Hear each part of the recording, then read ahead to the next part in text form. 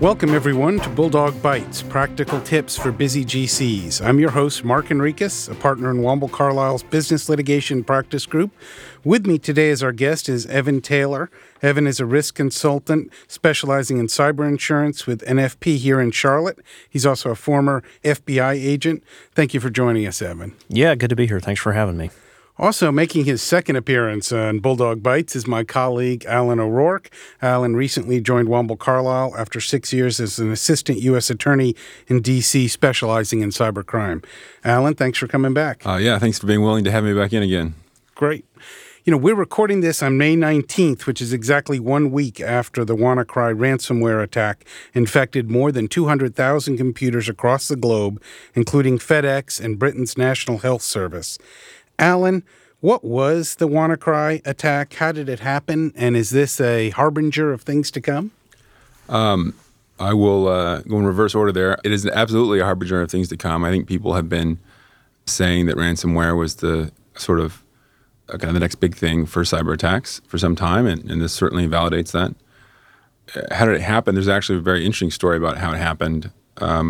There's an exploit to the Windows operating system that has a code name, Eternal Blue, and this was leaked by a hacking group called the Shadow Brokers in April of this year. So they claimed that they were leaking NSA hacking tools, and this was part of one of those tools. Microsoft apparently had been tipped off about it and did issue a patch a month earlier in March. So people who had updated their security patches for their operating system were in good shape, but a month after that Shadow Brokers leak, we did indeed see this ransomware attack happen, and that's the major exploit that it used was this Eternal Blue exploit in Windows. As a result of that backstory, what ended up happening is that the companies that suffered the most are the ones that either had not updated the security patches on their Windows systems, or what was more often the case is they were running old and unsupported versions of Windows like Windows XP or Windows 2008. And that's a lot of the news you hear around the National Health Service. And especially a lot of the victims in China, a lot of people just, either they couldn't afford it or they're using a pirated version of the operating system. Whatever it was, they weren't doing security patches, and that's why, it was so easy for them to be victimized. The ransomware attack kind of works like any ransomware. So it takes control of your computer, encrypts your computer files so that they're not readable to you or accessible to you, and then demands a ransom to get back access to your files. In this case, the ransom was $300, which is on the cheap side, although ransomware tends to be pretty cheap. They want people to pay without thinking about it too hard. And even though you read about the expensive ransomware in the news, the more normal thing is to have it be an eminently payable amount.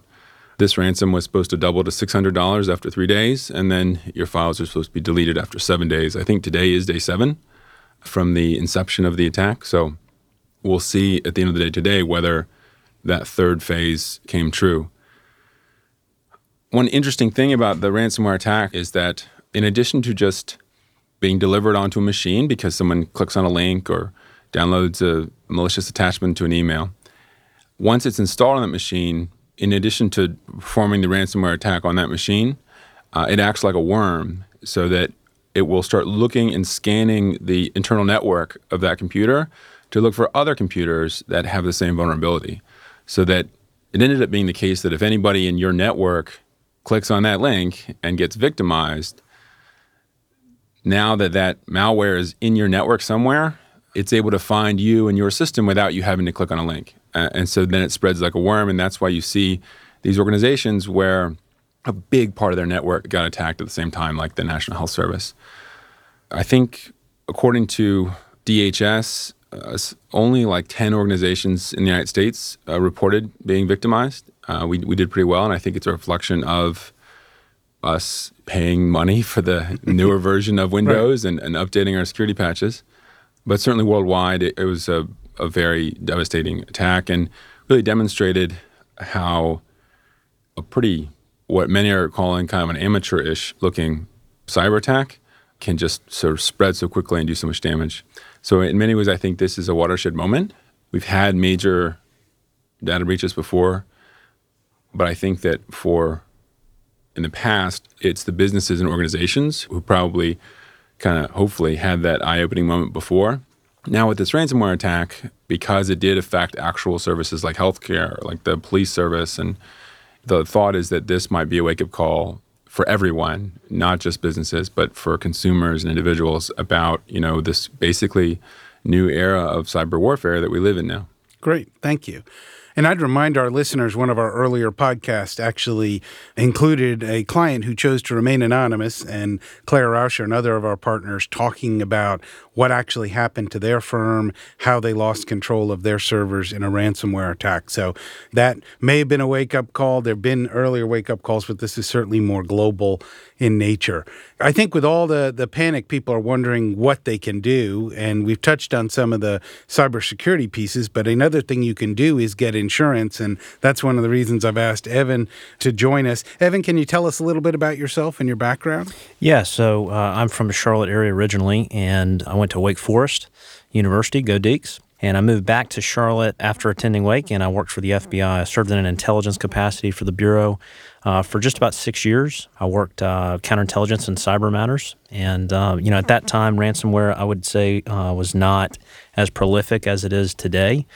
But ransomware attacks, depending on the statistic and who's calculating it and when it was reported, we're in the thousands of attacks every day. So it's definitely, I'd say, one of the largest threats to businesses for sure. Since leaving the Bureau, I worked for BB&T Bank and now work for NFP, which is a commercial insurance brokerage agency out of New York. It's about 3,500 employees and 150 offices.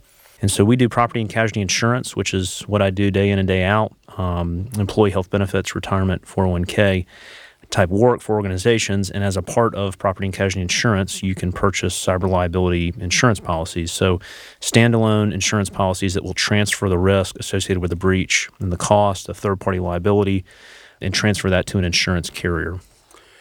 I think a lot of the listeners have probably heard of cyber insurance, but some may not be sure why they need it or what is and is not covered. Can you give our listeners who may be thinking about it or maybe now have run after hearing about these attacks to see if ransomware is covered or what their coverage looks like, some things that listeners should be thinking about in connection with their cyber insurance coverage? Yeah, so let me first talk about the marketplace, and then we'll talk about specifically what's covered. So cyber liability insurance, I think, it's network privacy liability type coverages. It's been around for years, and I'd say it's really started to mature in the last 3 to 5 years. Several years ago, there was probably 30 to 40 carriers that were in the marketplace. There's now 80-plus carriers that are in the marketplace. So it's growing. Carriers see that it's a profitable line, that there's exclusions in contemporary general liability policies, crime policies, directors and officers policies. So if businesses are relying on those lines of insurance to cover them in the event of a cyber breach, it's most often excluded. And typically you find that on page 90 of an insurance policy that nobody ever gets to. But carriers have made a very pointed effort to exclude cyber breaches from those policies. So carriers have created standalone cyber liability insurance. We're into the $3 or $4 billion of premium that's written globally within cyber liability insurance. And so it's many businesses have purchased and are continuing to purchase it. I'd say in terms of line items and what does it cover, when you think about WannaCry, or you think about a business email compromise where you have wiring instructions that are compromised and fraudulent wire transfers that are sent, you think about a lot of the big threats to businesses that we're seeing when we talk about data breaches. Right after a data breach, you have to work with an incident response firm to remediate a breach, make sure an attacker's off the business network, and understand the scope and scale of the breach that occurred, what was stolen. If there are victims, so credit card information or healthcare-related information on customers or people that do business with that business, they have to be notified. So you have to understand the scope of what was stolen. You have to offer, often by law, credit monitoring services to those victims, typically for 2 years. You have to typically go get outside legal counsel because you have to hire somebody like Womble Carlyle, somebody like Alan, who does this all day, every day, who understands how breaches work, to know how to coach you through the breach and to notify victims and to set up credit monitoring services. All those line items are covered by the policies. So there's first-party loss and there's third-party loss, and that's typically how it's evaluated within the policies. So first-party losses, these are the direct costs after a breach.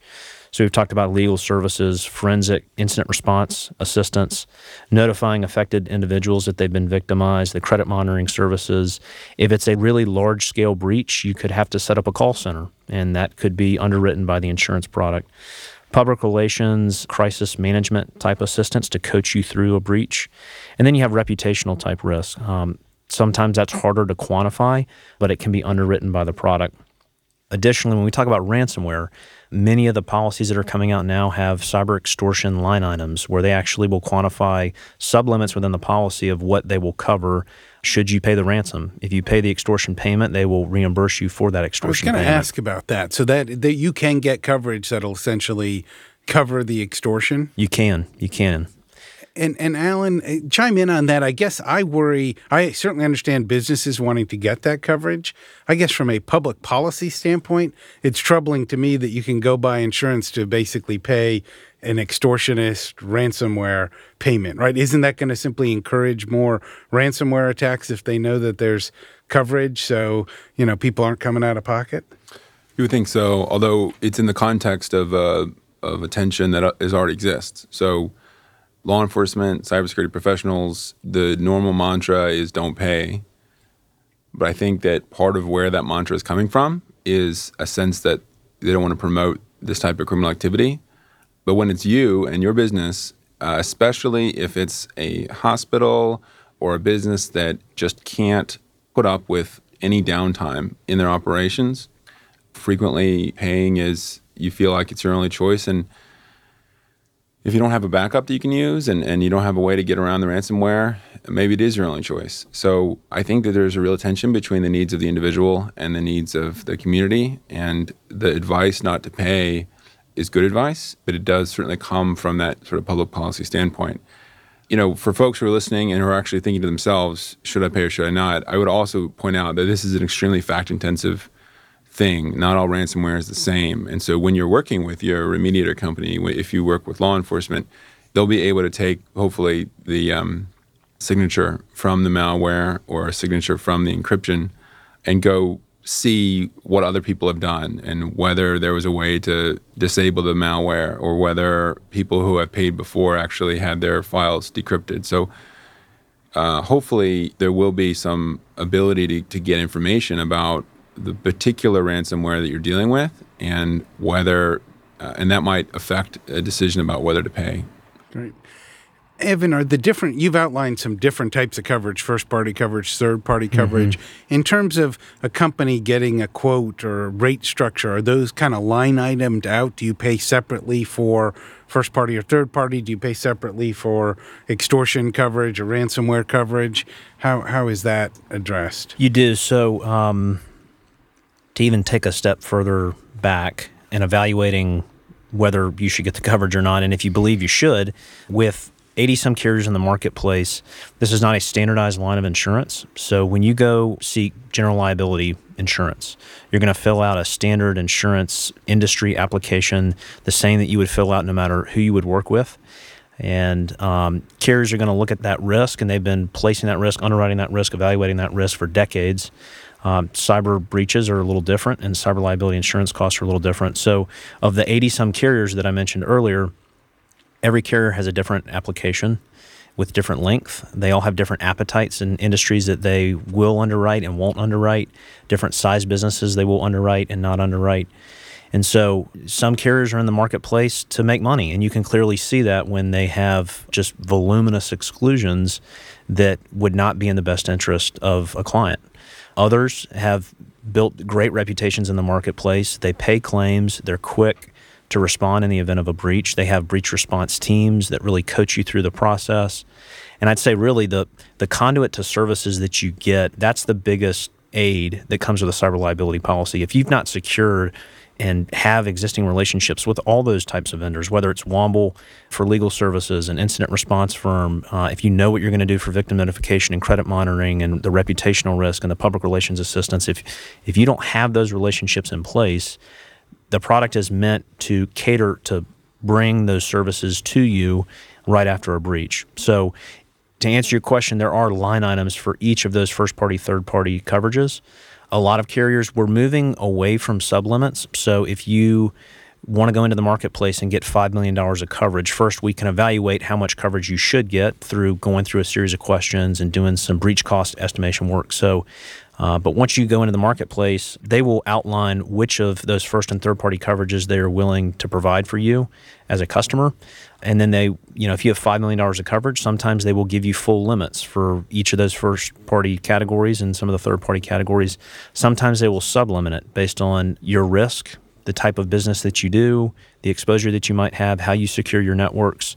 And so it's really on the insurance broker that you work with to understand your exposures, evaluate your gaps, work with you potentially if you're going to do risk assessments, vulnerability assessments, penetration testing, to understand how vulnerable you may be, to then negotiate the best policy that gives you the best coverage that's applicable to your business. Gotcha. And if I may, go ahead, Alan. Penetration testing is sort of a term of art, but it's this idea of scanning your network, looking for vulnerabilities in your network, maybe even trying out different white hat hacking attacks on your network just to try to see if you can get in. And so sometimes they call that penetration testing or pen testing.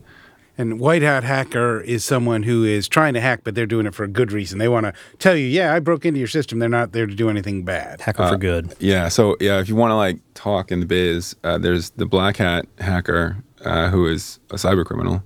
And the big hacking conference every year in the United States in Las Vegas is called Black Hat. And there's the white hat hacker who is going to be a cybersecurity professional, but who's carrying out network intrusion-related activity as part of a ethical hacking thing. And then we have this whole world of gray hat, where you might just call it vigilante activity that is, that's not really necessarily malicious, but at the same time, it's not necessarily helpful. An example is I'll avoid too much of a tangent, is the Bricker bot. Somebody wrote a malware that will go out and find Internet of Things devices that are poorly secured, and then will attack them and brick them. That is, disable the device altogether. Obviously, that's terrible for the owner of that device, but the stated goal of this person was to prevent the development of what we call botnets, like the Mirai botnet, where somebody has used the same malware to go out and then control these devices and then attack others. So it's one of those things where it's on the one hand, you're trying to fight the botnets. On the other hand, you're bricking everybody's stuff, So that's the whole gray hat world. Right. Your refrigerator that's connected to the internet now does not work. Yeah. Allegedly for a good reason. Evan, I know obviously the rates are going to vary tremendously based on the particulars of the customer, what the company needs, what they buy. Can you give our listeners, particularly those that may not have cyber insurance at all, how do rates compare to traditional commercial general liability? We often call it CGL policies. Is cyber more or less than CGL? I think it might be helpful for folks that don't know, have heard they should have it, worry how expensive it is. Can you give a sense of what kind of rates would be in comparison to other insurance that our clients probably do have? So I will give you a good attorney answer and tell you it depends. But what I'll say is, in terms of limits, most small, medium-sized businesses, they'll enter the market usually at the low end at $1 million of coverage on an aggregate basis. So that's, you have $1 million of potential spend that you could exhaust over the course of a policy period of 1 year. Whether it's $1 million or $3 million or $5 million, that's where you see people typically enter the market. A lot of companies are entering the market because they're being contractually driven. So they get a huge new customer that says, we would love to do business with you, but you have to have $5 million of cyber liability insurance and list us, your client, as additional insured. So should you have a breach, we could tap into your policy. And we will work with the client to figure out, is that an appropriate amount? Should we counter? And then where's the best market to place that? Again, we do a lot of benchmarking on limits so that we can make appropriate recommendations, and then during contract negotiations make appropriate counters so that they're properly positioned in the marketplace. In terms of pricing, carriers, there's one particular carrier I have in mind. They're very comfortable and very aggressively pricing $1 million of coverage for small businesses. They want to be in the small business market. As soon as you go to $2 million or $3 million or $4 million, they're not competitive in the least. And that's one particular carrier. So I would say when you're talking about primary layers, so a carrier that's going to take all of that $1 million, $2 million, $5 million, $10 million layer of coverage, and they're going to assume all that risk, it's really contingent on the company, the type of business they're in, how many, they're really underwriting this based on the records. So what types of records do you have on your network? And how many do you have? and they want to understand how you secure them, how do you transmit them, are they encrypted? That's the record exposure is where they're really seeing the risk. So I know I do a lot of e-discovery, and we've talked a little bit about that on podcasts.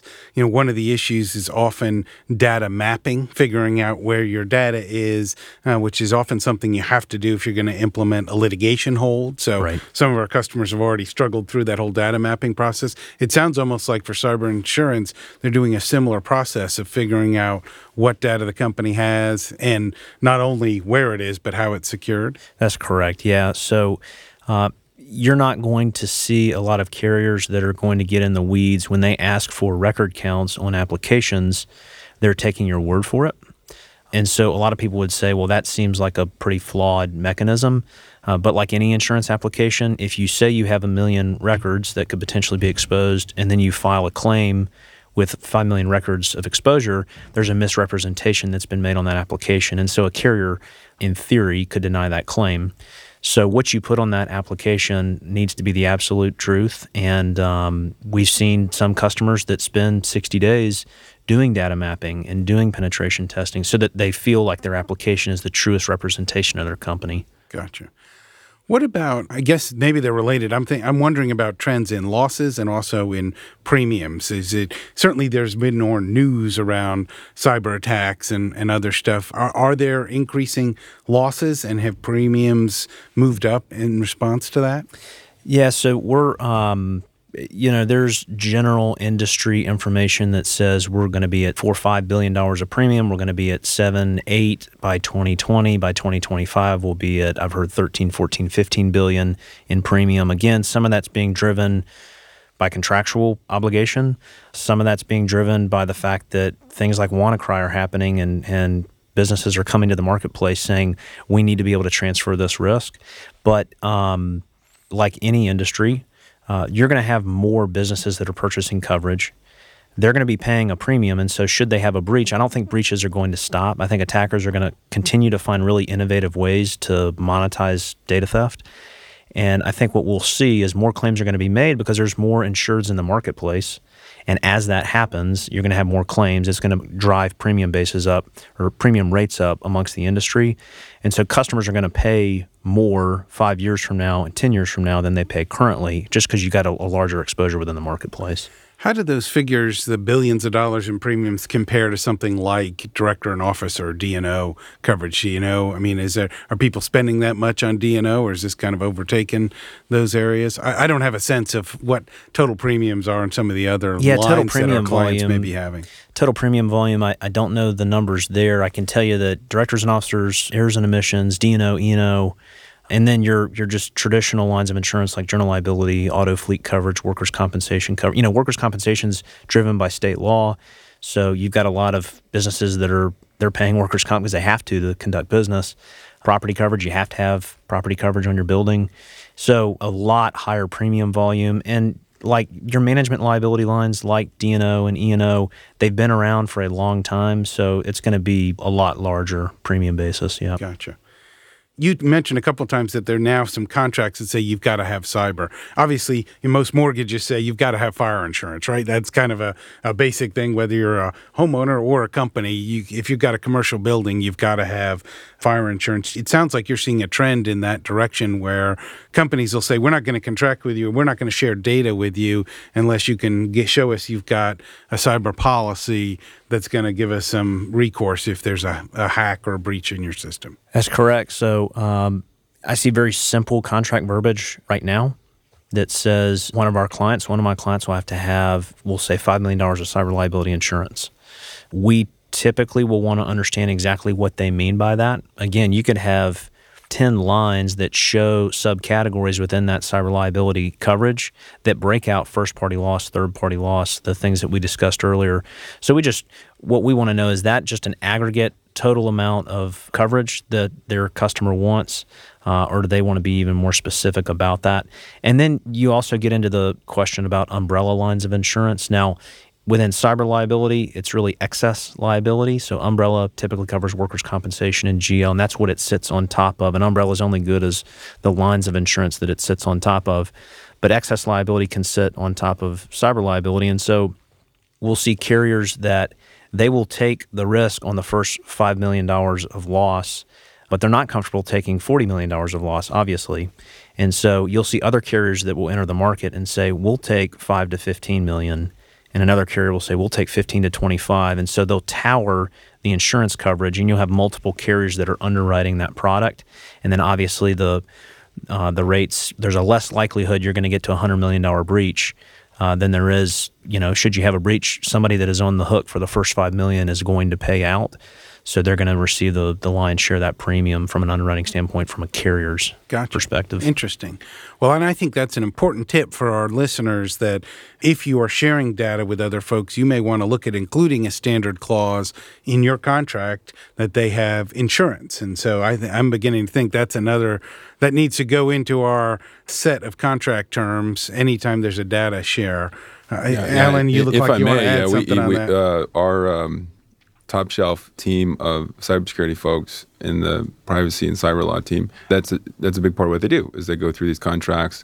They're looking to make sure that type of cybersecurity language is in place, along with all sorts of other contractual language that is coming from regulated industries like health and financial, and then of course the upcoming a new wave of regulation from the EU. So the cyber insurance piece, as well as other pieces, are now indeed becoming common things in contracts. Alan, thanks for chiming in. I was thinking about, we talked about the hack in terms of the British National Health Service, and you talked about hospitals that may have to have access to data. One thing I worry about, I wonder what the liability is of a hospital. Let's say you've hacked, maybe it's not even a ransomware, or it's a ransom you can't pay or choose not to pay, and now, because you lose medical records, you give penicillin to the patient that's allergic to penicillin, but you don't have the records because they've been destroyed or locked. Is there liability on the hospital, on the physician? Do we have any guidance on, what happens? Can when that patient dies because they got penicillin, can the estate sue and say, we know you gave him penicillin, and we know that you wouldn't have given him penicillin if those records had been available.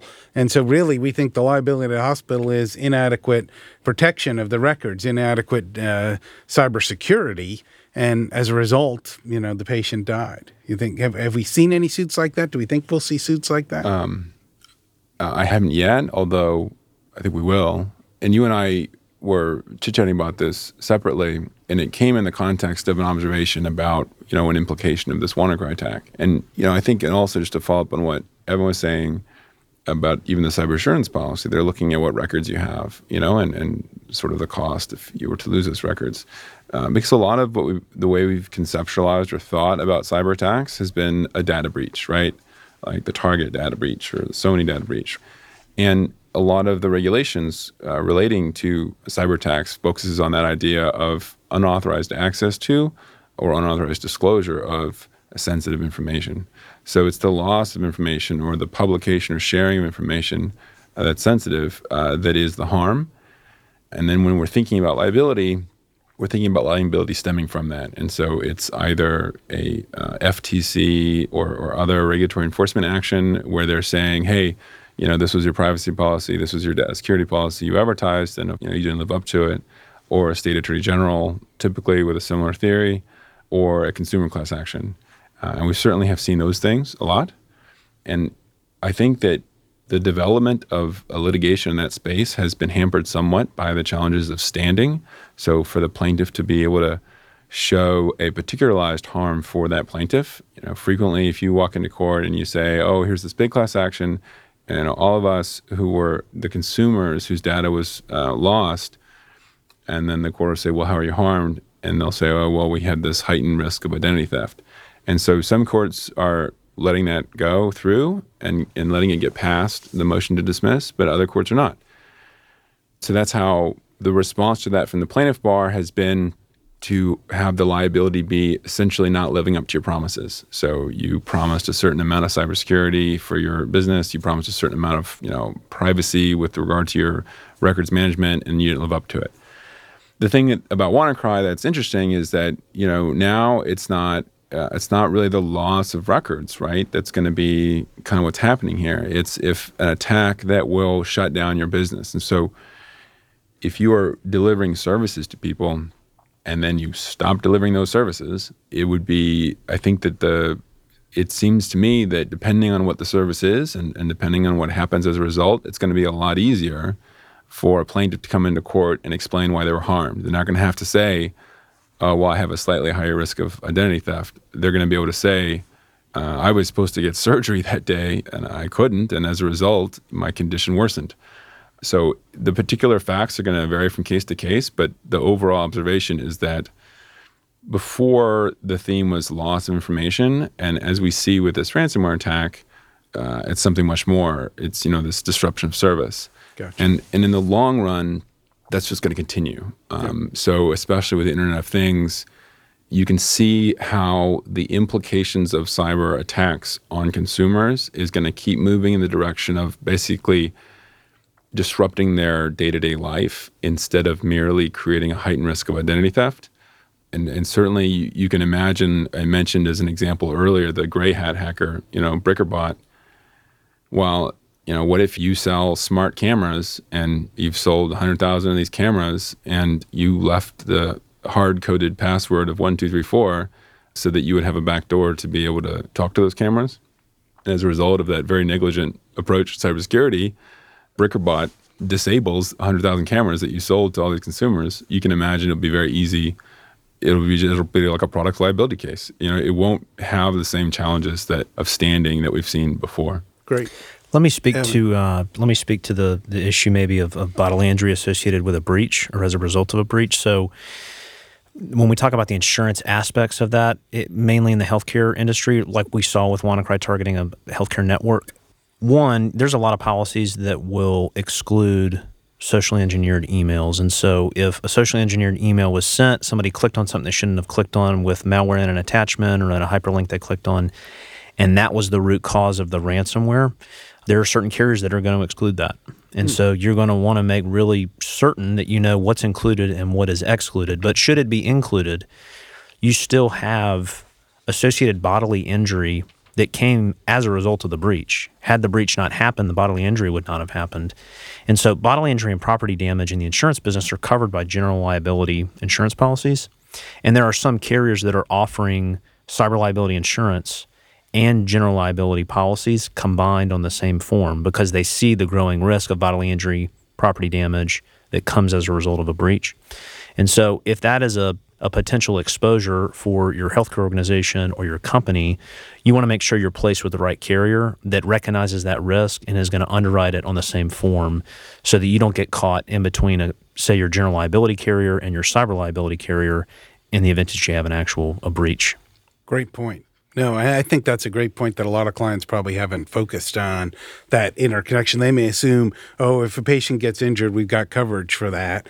But not necessarily. The answer is not necessarily, because is this really cyber triggered, and how do those policies what's the root cause of the loss? What's the root cause of the loss? That's a great question. Not to speak off the cuff, and you're the expert, but it would seem to me that if a policy was excluding social engineering, like, a social engineering email, I mean, that's like... It's almost not worth the paper it's written on. It's like, something like 80 or 90% of cyber attacks are going to have a social engineering component. So I'll give you an example of a carrier in the marketplace that they will write a $1 million or $2 million policy, but there is an exclusion that you can then purchase an endorsement to the policy to remove the exclusion, and that will cover socially engineered emails. So if somebody deceives you and sends you a socially engineered email and that's the root cause of the breach, it then sublimits your coverage. So if you had $1 million of coverage, you're now going to pay not a $5,000 deductible, in their case a $25,000 deductible, and they will only cap their reimbursement at $100,000. So in effect,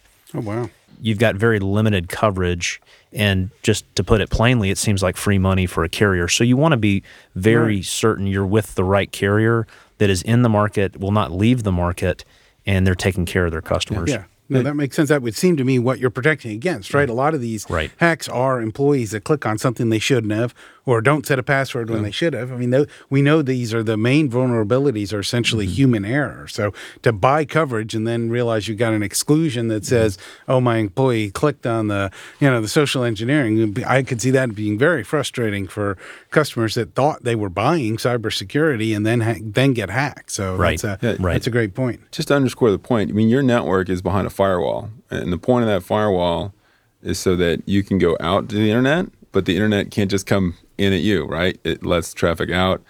And then when there's incoming traffic, it will look to see, is this a response to a request from the network? And if it's not, it'll block it. And so you have some stuff that's web-facing, like your web server that's hosting your website, but that's hopefully outside of your network. I mean, you're protected behind this firewall. So if somebody wants to install malware in your network, they need to get someone inside your network to do something affirmative to invite the malware in. And that's why it's either clicking on a malicious link on a website or an email or downloading an attachment. So that's why the main delivery for malware is virtually always going to be some sort of social engineering. Gotcha.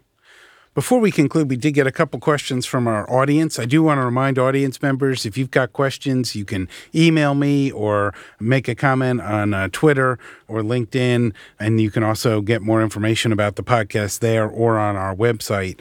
One listener indicates that they are an international business with offices in several different countries and are wondering whether they can get one cyber insurance policy that covers them in the different countries, or whether they need to have insurers in each of the countries where they do business. Evan, do you know the answer to that? Yeah, the whole territory verbiage on any insurance policy will list where that coverage applies. And so, like on a lot of property policies, it'll say this is just for the United States, or this is for the United States and Mexico and Canada. So I would just say, work with a carrier that is comfortable underwriting global risk, but it'll be outlined in the terms of the policy. But there are carriers that'll do global companies Right. and say, we'll cover your attack Right. no matter where you are. Yep. Okay, great.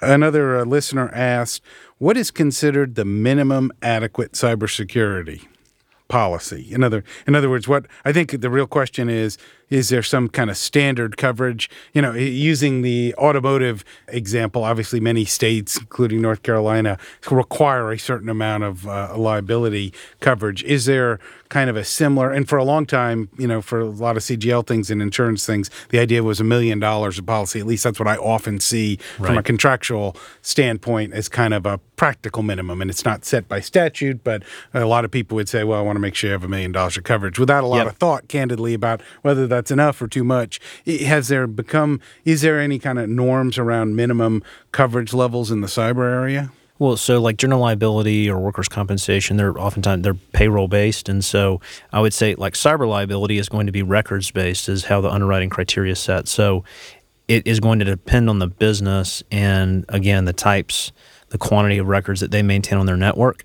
Whether those are payment card records or healthcare records, and we can run estimates that would say this is a suitable limit. We would recommend this limit. There's certain small businesses that have called and they just do small endorsements that are cyber related that have smaller limits, and they're appropriate for their business. But if you're running a middle market business, oftentimes have to have larger limits in a standalone policy. It just can't be endorsed onto an existing policy. So yeah, it's something we just need to run estimates on. Thanks, Evan. Our last listener question says, what factors should I consider in deciding whether to pay a cyber ransom? And Alan had touched on that a little bit. I mean, I think you said it is pretty fact-specific and you have to work with law enforcement. I guess I'd invite either of you to chime in on other factors, because it does sound like it's not a one-size-fits-all, either never pay or always pay. What are the kind of things that go into that calculus? I can speak on the insurance front. Do you want to speak operationally about what makes the most sense? Operationally, you're bearing in mind that there is absolutely no guarantee that you get your records back. And also, if the bad actor has persistence in your network, they can just re-encrypt the next day.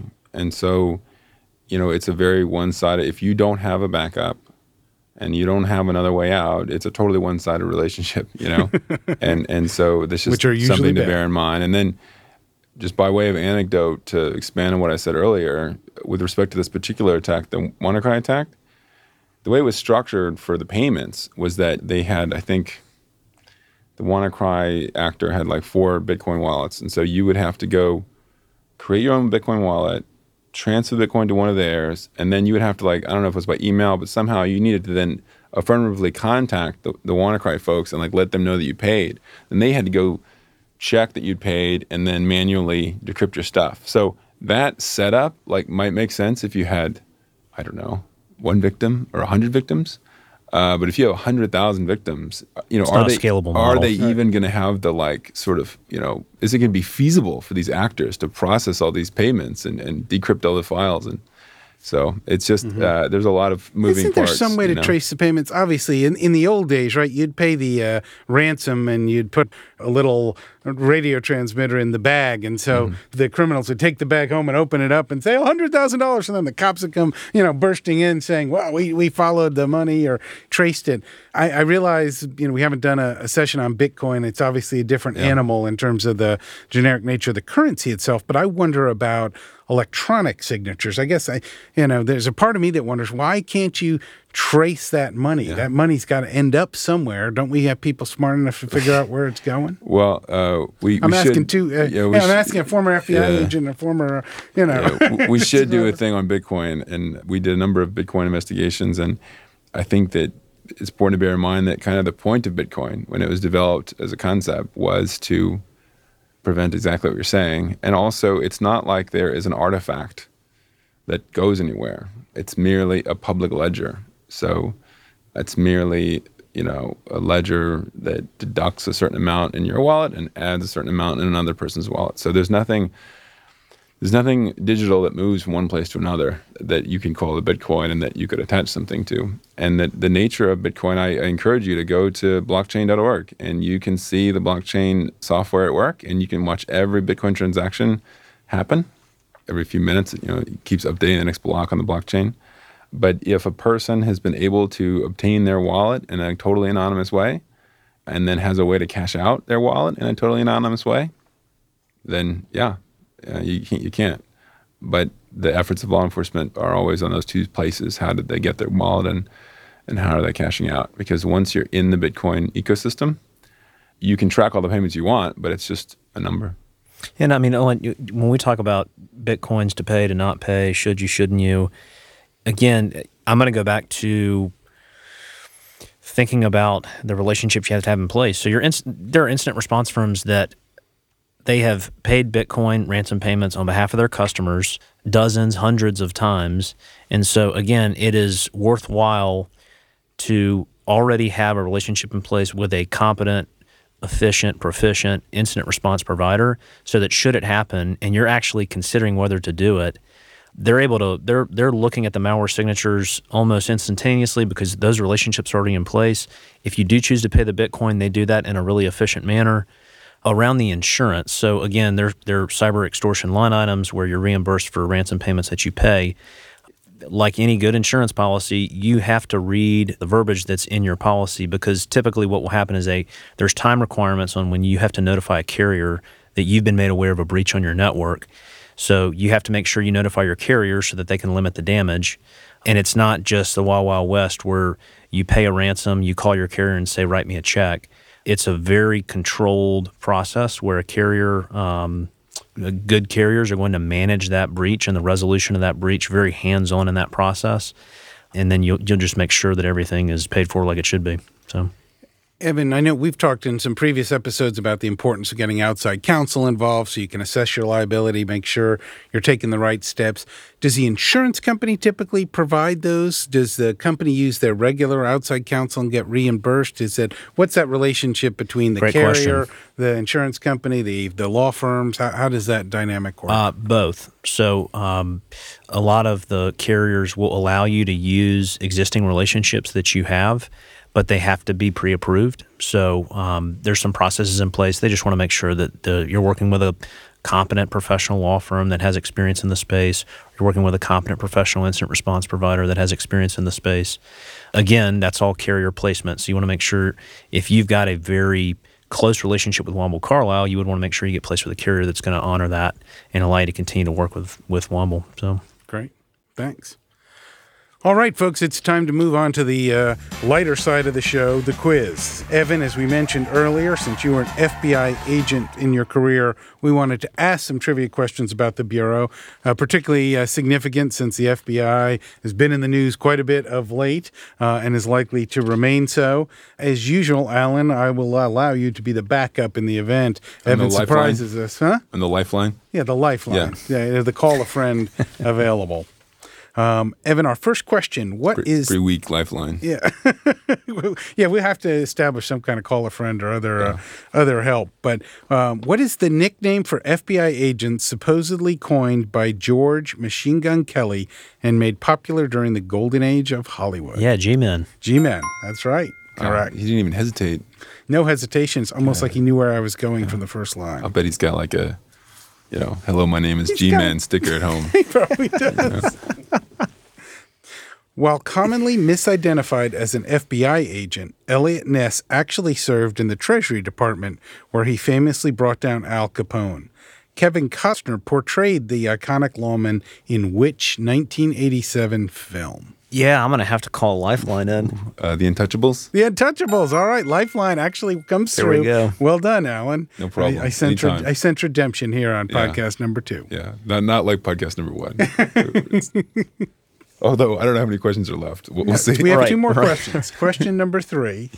How many times has Clint Eastwood portrayed an FBI agent in movies? I will give you options on great. this one, Thank given you. the level Very of gracious. difficulty of this. Is it A, 4 times, B, 2 times, C, once? Go out on a limb and say 4. Alan, any thoughts? I'm I'll have to give you the I'm buzzer going on with that. C, just once. Once. That is correct. Alan, Yeah. again, with a lifetime for extra credit. Can you name the movie? No, I can't. And C is usually my go-to choice when I have absolutely no idea. Very clever. That's what you get paid the big bucks that's for. right. Well, it's a numbers game. What is the movie? Go to see. The movie is Bloodwork. Bloodwork, a 2002 film. Also, Eastwood did direct 2011's J. Edgar. Oh, yeah. So Yep. he directed one, but the only one he was an FBI agent in is Bloodwork. Question number 4, but you are 3 for 3 based on Alan's insightful always pick C when in doubt rule. Number 4 is Agents Fox Mulder and Dana Scully attempt to solve the FBI's most bizarre and unexplained cases on what beloved TV series? X-Files. X-Files, again, the lifeline. X-Files it is. Alan reserves it. He didn't even let He Evan. beat me to the Evan was punch. clearly thinking about it. He beat me to and the he punch. just jumped in. He saw a little bit of hesitancy, clearly We had pushing hard for redemption. We had a silent podcast communication over quiz. here. I thought he saw the look. he looked over at Our me listeners askance, don't see the eyes and he cutting said, back "What and did- forth what at did you each get me other. into?" I gave you the fish in the beads freezer of look. sweat forming on Evan's forehead as he tries to remember the name of the show he watched several times as a right. youngster. No, good job. Well, that's a 4 for 4. yes. That's high Radically performance. You different than last put time. it in the definitely in the top tier of podcast quiz shows. It's a good thing I did all that preparation and training. We're going to have a quiz show only, anniversary edition as we hit 20 editions of the podcast and bring back some of the people that have done the best on podcasts and convert this into the legal quiz show game. I like it.